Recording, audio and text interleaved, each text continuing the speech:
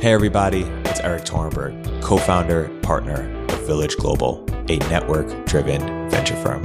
And this is Venture Stories, a podcast covering topics relating to tech and business with world-leading experts.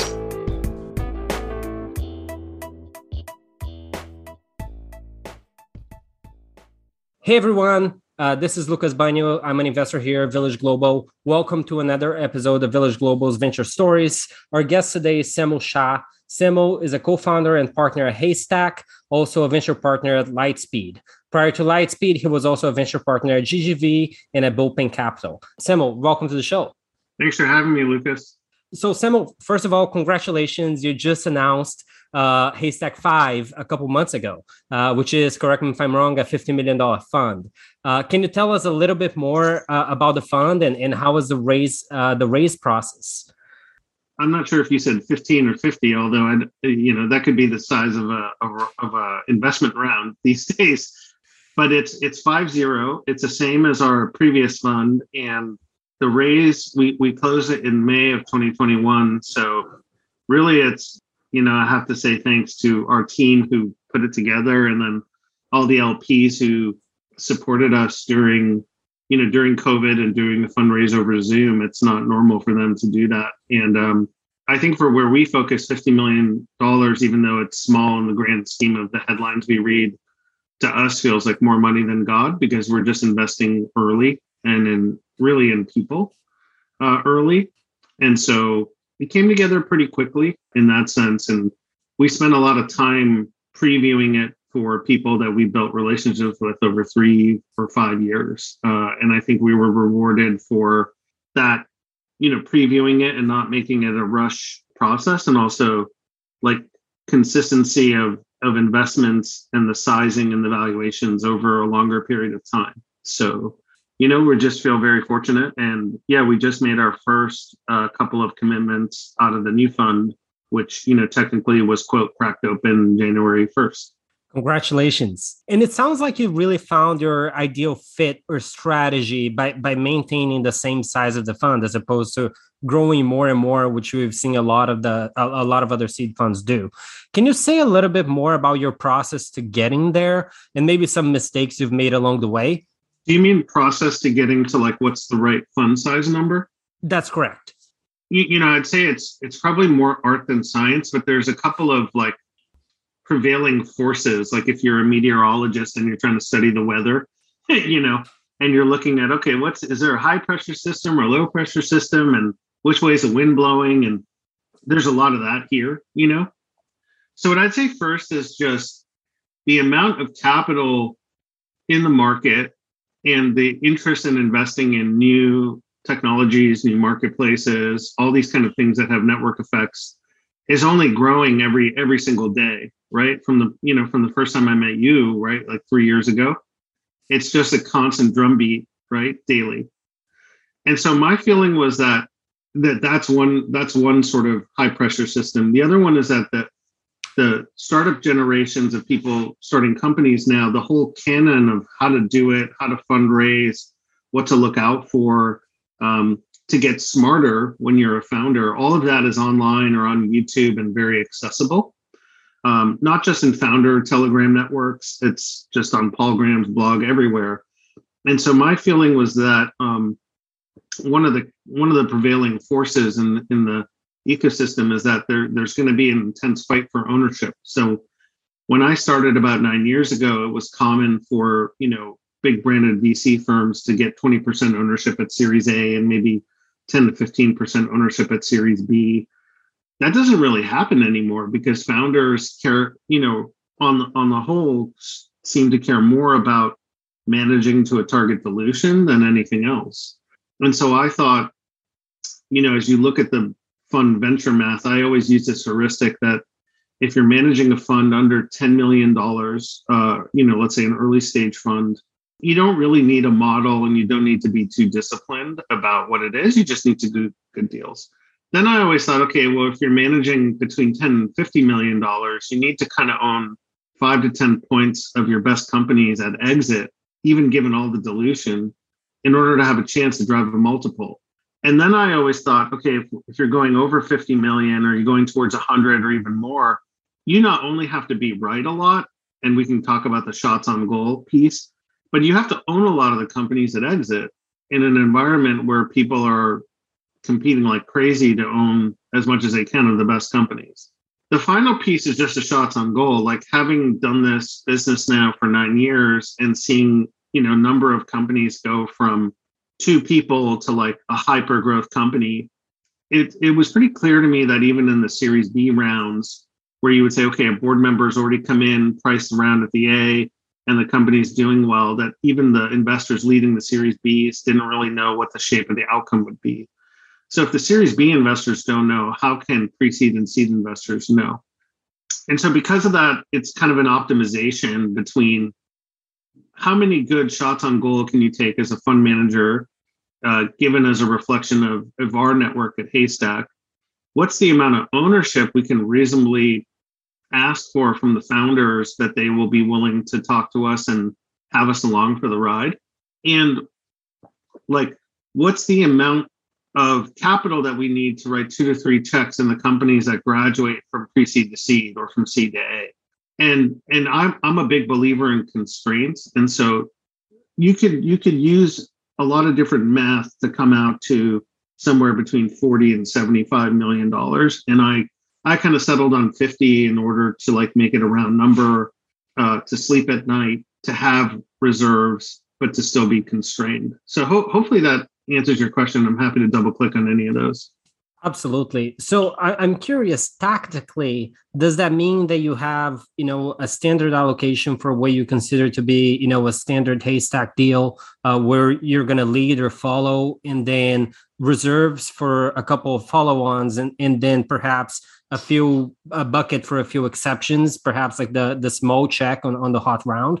Is that fair to say? Yeah, more or less. I mean, I don't think we try to be too prescriptive about, something has to fit perfectly because, it's kind of cliche, but everything is about exceptions and when to break the rules. So what I would say is typically, if you look at the rounds that we've done, the total capital into the company is somewhere between 500K and 3 million in that round. And we like to keep it in that zone. So we've done a couple that are like, $4 million seed rounds. But I would say if I thought about those rounds, the founders were exceptional, the syndicate was exceptional, and the company typically already had like a product or MVP in market. And so there was something to kind of look at where there's evidence of like building and shipping, and even in some cases, customers. So, we try to keep it between 500K and 3 million. But sometimes there are exceptions. I would say in the last fund, maybe there's like 4 or 5 of them that broke that rule. That makes a lot of sense.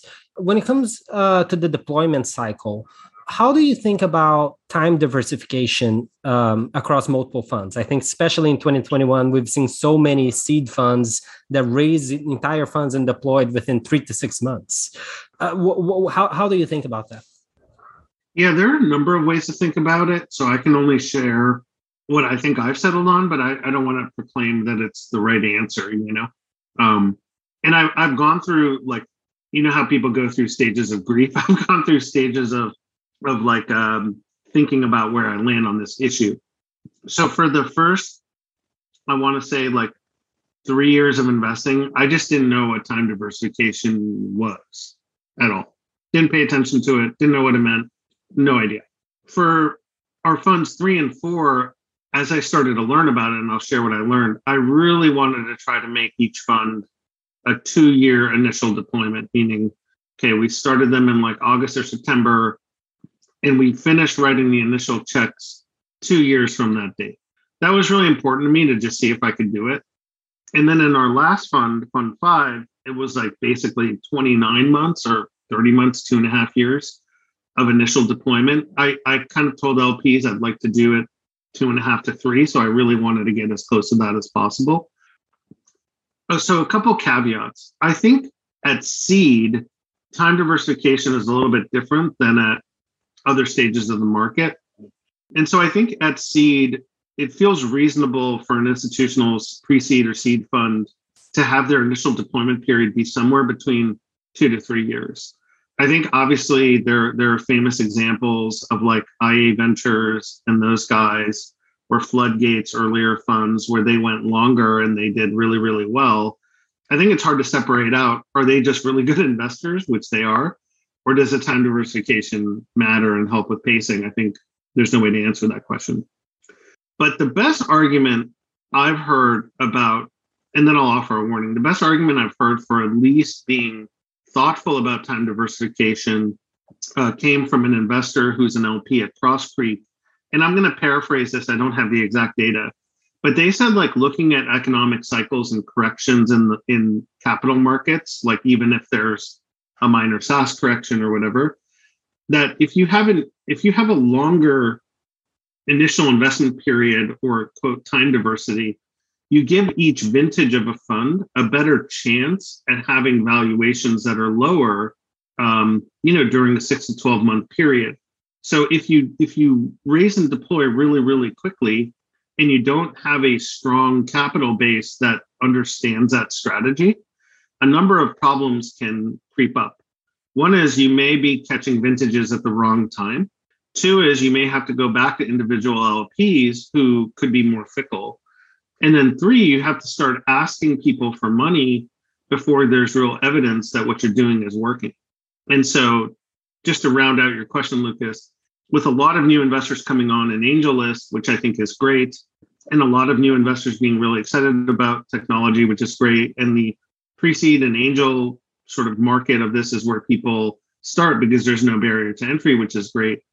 People who blow through their funds really quickly, who actually really want to build a franchise or at least have successive funds, maybe like reducing their chances of success in doing that because there's not enough of a checkpoint in between for the capital to say, yeah, I want to keep investing in you because the money keeps coming back, or I can see the money keep coming back, right? I think it also sends a softer signal about to LPs, and especially institutional LPs, that like, hey, this can be someone who's too loose and I can't trust them with their money. And I think once you have that branding in the eyes of a professional LP, it's very hard to reset that. The final thing I would say is that like technology and this early stage investing can be so accretive that someone could just do 2 funds in a year, do 2 6-month funds, and have an amazing track record in that just 12 months of investing, keep the funds really small, and make enough money, more money than other people would make, spending 30 years at GE or something. You know what I mean? And so it just depends what someone's trying to optimize for. But I would say that if people are trying to like get to a fund 2 and fund 3 and grow their funds even modestly, investing funds in 6 months is basically like a death march. Fascinating. And you mentioned that you didn't think about time diversification at all in your first couple of years. Are there other concepts that you really value and think a lot about today that you totally overlooked or didn't really appreciate on your first few years? Yeah. So number one, in no particular order, time diversity, although I think I figured out the logic for why it's a positive thing to have time diversity pretty quickly once I realized the benefit of it. 2 would be portfolio construction. Now, I really struggled with this because any manager going to a institutional LP who knows what they're doing will have to be able to discuss portfolio construction. I've written about this topic a lot in my blog and other podcasts. And basically, it's like a test. It's sort of like, okay, Lucas, if you're in graduate school and you're defending your dissertation on, the microeconomics of Miami over the last century, you can't really prepare for your dissertation defense. You either know it by that point or you don't, right? And I think there's a similar analogy to talking to LPs about portfolio construction. If you can't construct what you think a portfolio is and defend it, meaning like in a fluent language, they're just going to think you don't know it. So that would be 2. I think understanding how to make follow-on investments and getting in position to make follow-on investments is not something I appreciated at all. And that's related to dilution. I think it was really hard to understand the gravity of what the dilution is and I've written about this too, because as an early stage investor, your positions are small, you don't have information rights, you may not have a back office that's going to track the price per share. And so it all kind of compounds. And so the line I kind of use about this is that like the only way to learn this kind of stuff, meaning like the impact of dilution and how to get in position for future rounds is can only be learned through experiencing it firsthand and experiencing the pain of screwing it up. Right. And what about the flip question? I'm curious, are there any concepts that you thought were really important when you were first starting out that you actually don't think matter as much today? Yes. And this is very specific to me, but I thought that it would be smart to say, hey, I invest in marketplaces and I invest in consumer networks and I invest in this. And not that it's a bad thing, but I thought that like that would help me get to good investments, and maybe it did and maybe didn't. But if I look back at all of them, it's like I met a lot of people and we call it kind of kissing frogs, from the fairy tale.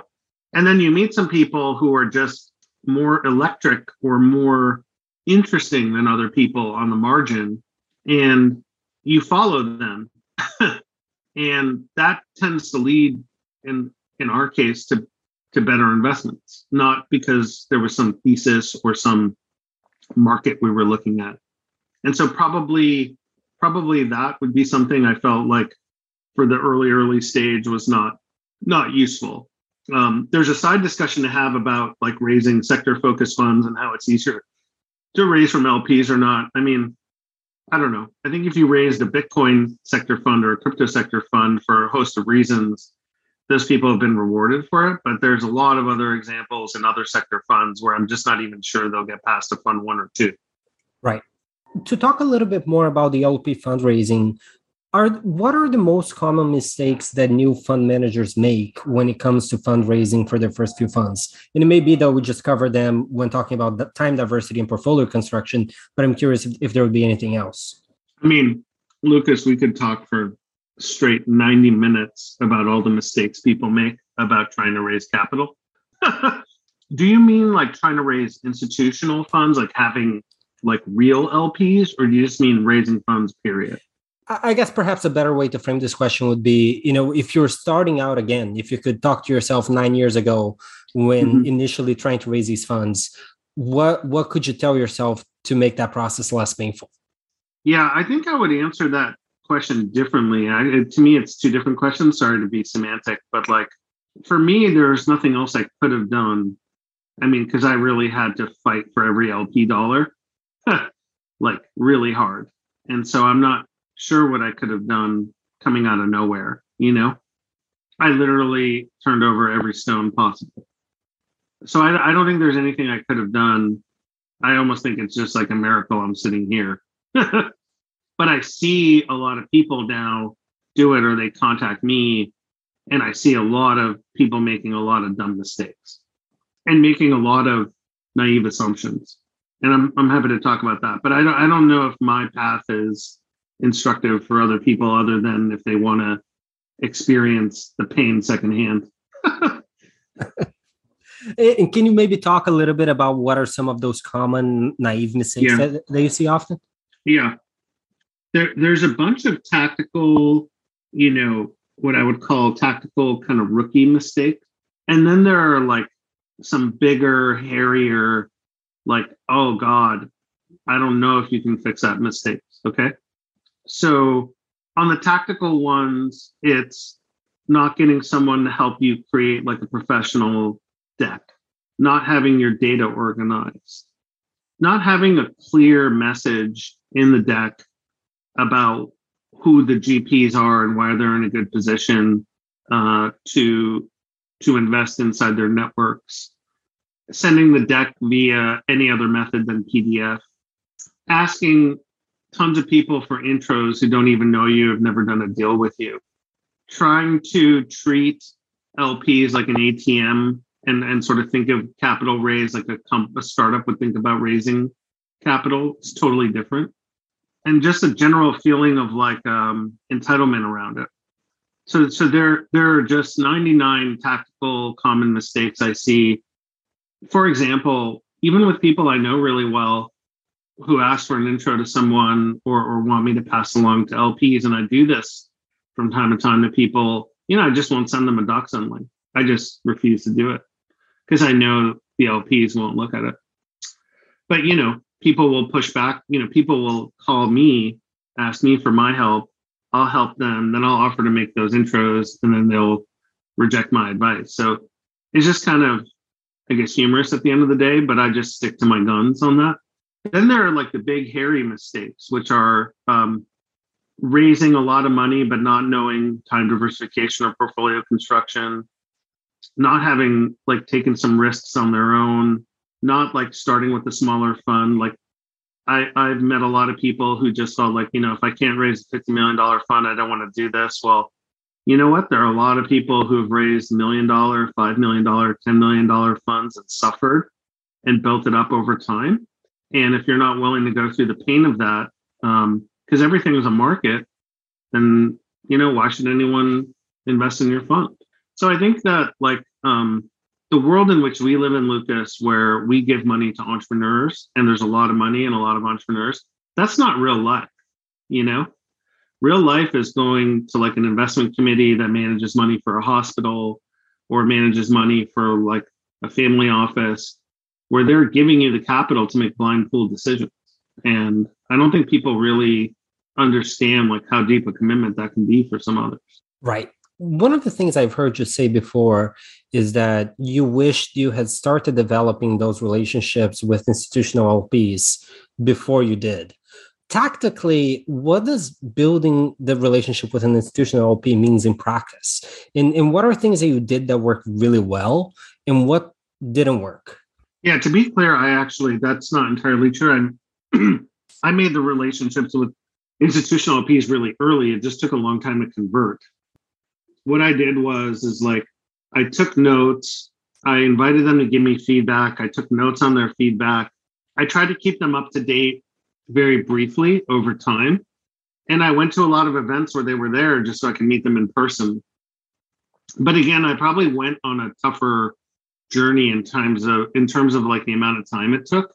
But I did invest in those relationships very early. It just took a long time to sort of tip over. And, for some people, it took 1 or 2 funds to tip over. So that would be like an entrepreneur, wanting to pitch Accel for their seed, and Accel passes at the seed. And then you really want to work with Accel, and then they pass at the A. And then you finally get to the Series B and they say, okay, we're going to come in. Most founders will never go back. Right. And then I guess to talk a little bit more about what's happening on the markets today, when it comes to managing your LPs, what does the downturn we're seeing means for fund managers? And how do you manage that, your portfolio proactively and communicate what's happening with your LPs? Yeah, I think when COVID happened, which is a more fear-based thing where people just didn't know anything about the virus or treatment or transmissibility, I think a lot of investors did like a full kind of health report for LPs to kind of get ahead of problems and communicate. And it turned out that the market just ripped after 3 months. So it's like, maybe that was for naught. I don't know. And obviously there are some COVID deaths related to startups. I think on this one, it is a pretty big structural correction. I think for pre-seed and seed, our general philosophy with Haystack is just to be radically transparent with LPs, and not get into the whole marketing game. I think the types of LPs we've been lucky to attract that we want to keep are people we can call up and be like, hey, this company we made a mistake. It's not doing well. And they're not, they don't really worry about, oh, is Sunil telling me the truth? I just put it out there. So I think for this one, and we're going through this now, I think the approach is just to encourage companies to keep, as a CEO and founder, part of your job description is to keep the company financed. And maybe that means you have to keep the company financed at a rate that challenges your previous notions about what your company is worth. And so that's the same message we would send to a founder as we would send to an LP. We would say, and I even mentioned this in our last quarterly letter, which is, or Fund 5, which is just in the ground now, has incredible lift in 2.5 years. I mean, it could be the best performing fund ever in Haystack. And it has a setup to do that. But I just told them, and I said, if you look at the marks, you'll be really excited. But the reality is like, I don't know what's going to happen over the next 2 years in these companies. So we'll just tell you as we know, we're not marking up those deals. Other people are marking up those deals. But we don't sit around and say, oh, it's the best fund ever. It's just, it's like, if you're an LP and you're gonna just assume it's going to be a great fund, then that's the LP's problem. Our job is to just be sober about what we think about the company and the position. But we're investing so early that other people are marking it up, and we don't have control over what the founder does. So right. I think it's just, these things are just more philosophical for me, where it's just easy to be an adult and just say, yeah, this company is a really great company, really great founder. We really like it. Is it worth what the last round was? I have no clue. What should you tell your committee? Probably not. It's probably not worth that, But at the same time, the exits in these companies are so random. Like, you just never know. So I think there's just very simple answers to this, which is we just don't know. And it's not just revenue too. You can't just say, oh, well, I think that company's good because it has revenue. What if, GM bought Cruise for $1.2 billion or $1.6 billion, excuse me. I don't think they had revenue. So it's random. Right.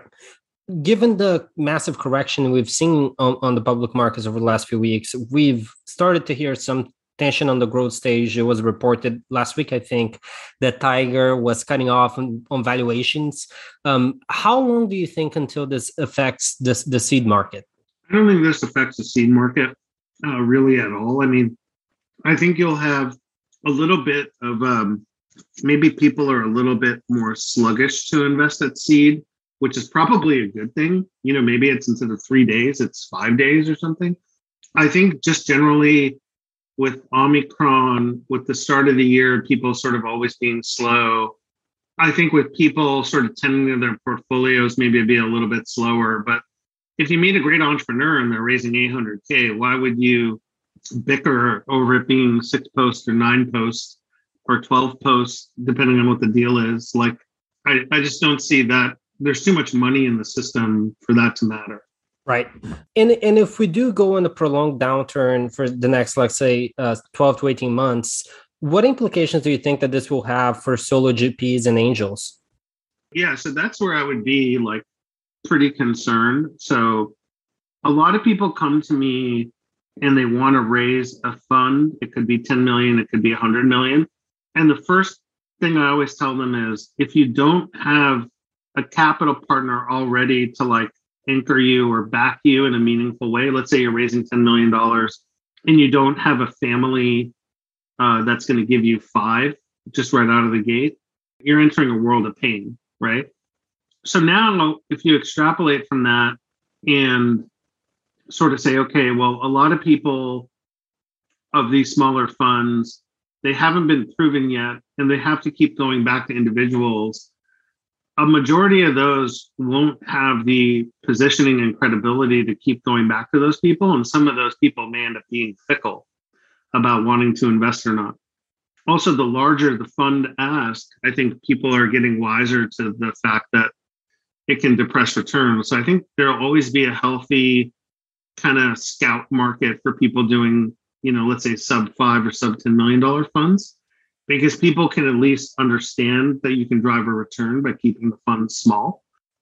But I think the larger ones that don't convert over into institutional capital and can be partners with their LPs at least over 2, 3, or maybe even more funds, it's going to be hard to keep meeting entrepreneurs, making good decisions, and dealing with the money side of like continuing to raise a capital when there's so many options. So I do think that would have been harder without a correction in the market, but it'll be heightened because of that.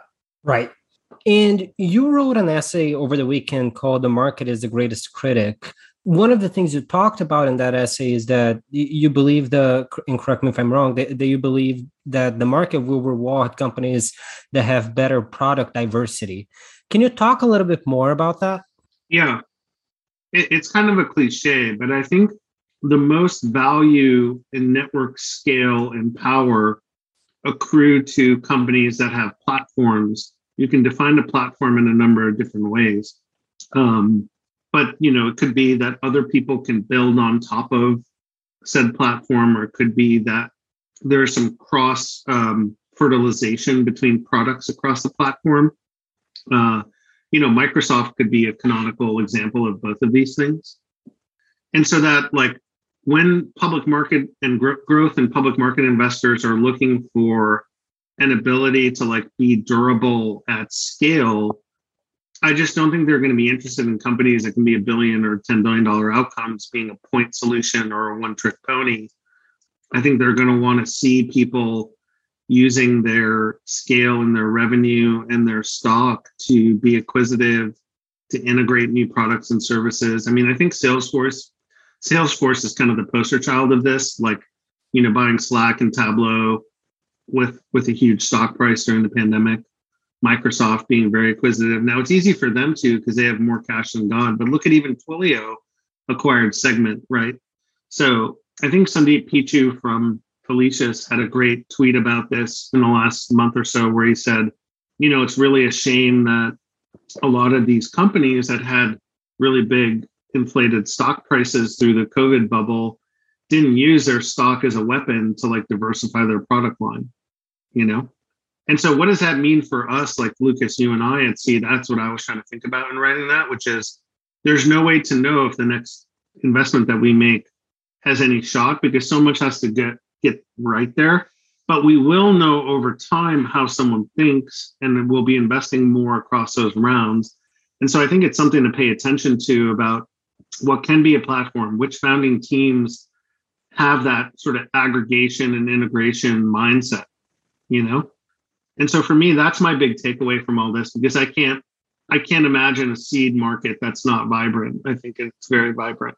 Right.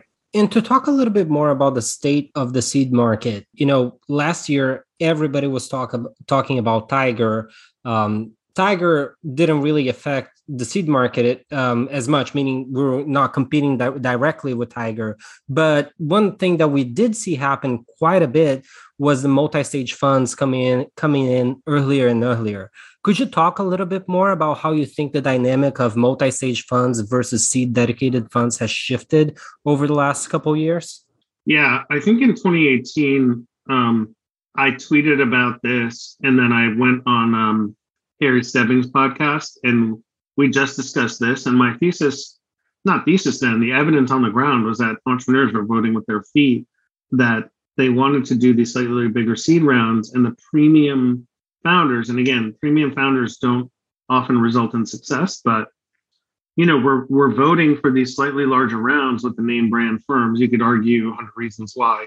They get more money, there's a little bit less dilution, they get the brand name, they can recruit against it, they make the next round easier, all those sorts of things. I think that has only intensified since 2018. So now we're coming up on 4 years. I think the one thing that changes is that, going back to your question about, does the seed market change? And I said it may change from doing deals in 3 days to 5 days. I do think the bigger platform funds and branded funds will be a little bit slower, because they have more dollars at work and more exposure in other parts of the market that have been more severely corrected. And so there's going to be a digestion period for them to figure out, where is the market? How do I handle my portfolio companies that may need to do a down round or something like that, where it's really a material issue? And so I think that creates more opportunities than would have been otherwise for people like you and me. Right. And in your mind, is signaling risk still a thing, or is it less relevant nowadays? Oh boy. So I kind of whiplash on this, honestly. And I see both. I think there's one argument where you basically say, hey, Samuel and Lucas, if you raise, $3 million and you can't do enough with it to then raise the next round, we probably suck as entrepreneurs. Right?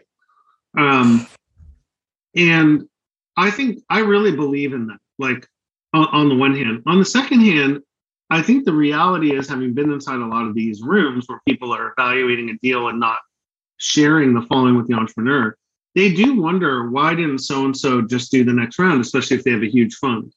And when a deal is not obvious, that can make the larger fund feel like they're being played, and they would slow it down or possibly even disengage. So I think, to answer your question, it's a mixed answer. I think the reality on the ground is that signal risk does exist because I see it happen in real life. By the same token, I think if you raise $3 to $4 million, I don't mean this if you raise $1 million, but if you raise $3 to $4 million and then you can't aggregate enough resources and make a compelling pitch to the next investor, it might just be time to go home. Right. And when you look at the seed landscape today, are there any fund strategies that you think are underrated and perhaps deserve more attention? I think that a lot of people are doing this now, but I don't think the overwhelming majority of them will be successful at it. But I would just point to what Eric Ranalla and his partners have done with Mucker in LA. They don't do social media. They don't blog. They don't tout their horn. I don't even think Eric does podcasts. And, they've been incubating and pre-seeding and kind of hatching and growing companies that have really turned into big things. And when you do that properly early, and you just put small dollars behind it, and there's no signal risk from your own internal capital, the ownership is quite attractive. So I do think you're seeing people trying to do this more incubation ownership model. I think there are a lot of problems with it, but I think Eric and the team at Mucker have done it really well. I'm sure there are a couple others I don't know about or forgot, but I also know that a lot of people who are going to try will not even have a chance. Absolutely. In other recent news for the seed stage, we've seen YC come out with a $500K standard offer. I'm curious if you have any thoughts on what that means for pre-seed funds broadly, and how does that impact Haystack, if at all? It doesn't really impact Haystack. I think the broader math of it is important, which is, let's say Lucas and Samil were in YC, and then if we accept this 375 note at whatever the market price is for the next note or next round, depending on what's the valuation of that round, that number is already baked into the ownership. So it does create less real estate for other people to invest. So it will have an impact. It'll be interesting to see whether founders accept that or not, because YC now will be subject to the environment as well, which is, they've created an environment, and I mean this in a positive way, that they've had a lot of influence around founders being more target dilution sensitive.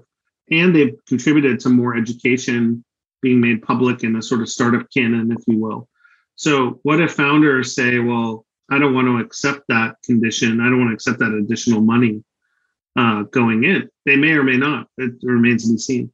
Absolutely. And then final question for you. I know we're running up on time, but on a year like 2021, when rounds were getting done within a matter of hours, and then on a year like 2022, where portfolios are down 50% plus, what are things that you did to stay sane?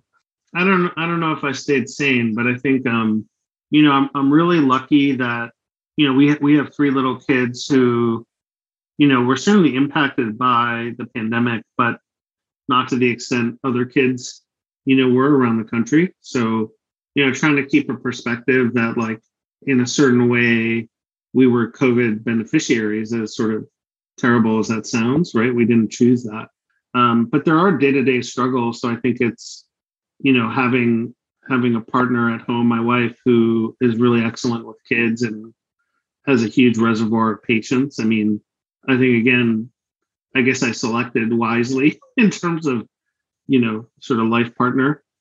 I think I love what I do as work. So even though it was an adjustment for Zoom, because I'm a very social person and I like meeting people in person, once that adjustment was made, it sort of just clicked. And I do like this new world of doing things over Zoom.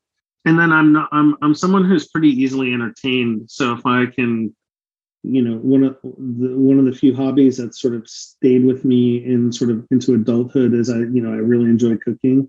And it's kind of one of the few things I can do where I really don't think about work or think about other things as much. And so if I'm able to cook and sort of like scratch that itch or appease that part of my brain and, watch things like The Last Dance or get into pro sports or spend more time with my kids, even if it can be maddening, I feel pretty satisfied. I mean, I would love to go travel and do all sorts of other things that I feel, cooped up by. And I'm sure that'll happen at some point. But yeah, I mean, I feel like it was sort of a war of attrition, for everybody. But I can't really complain about it either. Definitely. Well, Semel, thank you so much for taking the time. It's been an awesome conversation. Yeah, thanks for the invitation.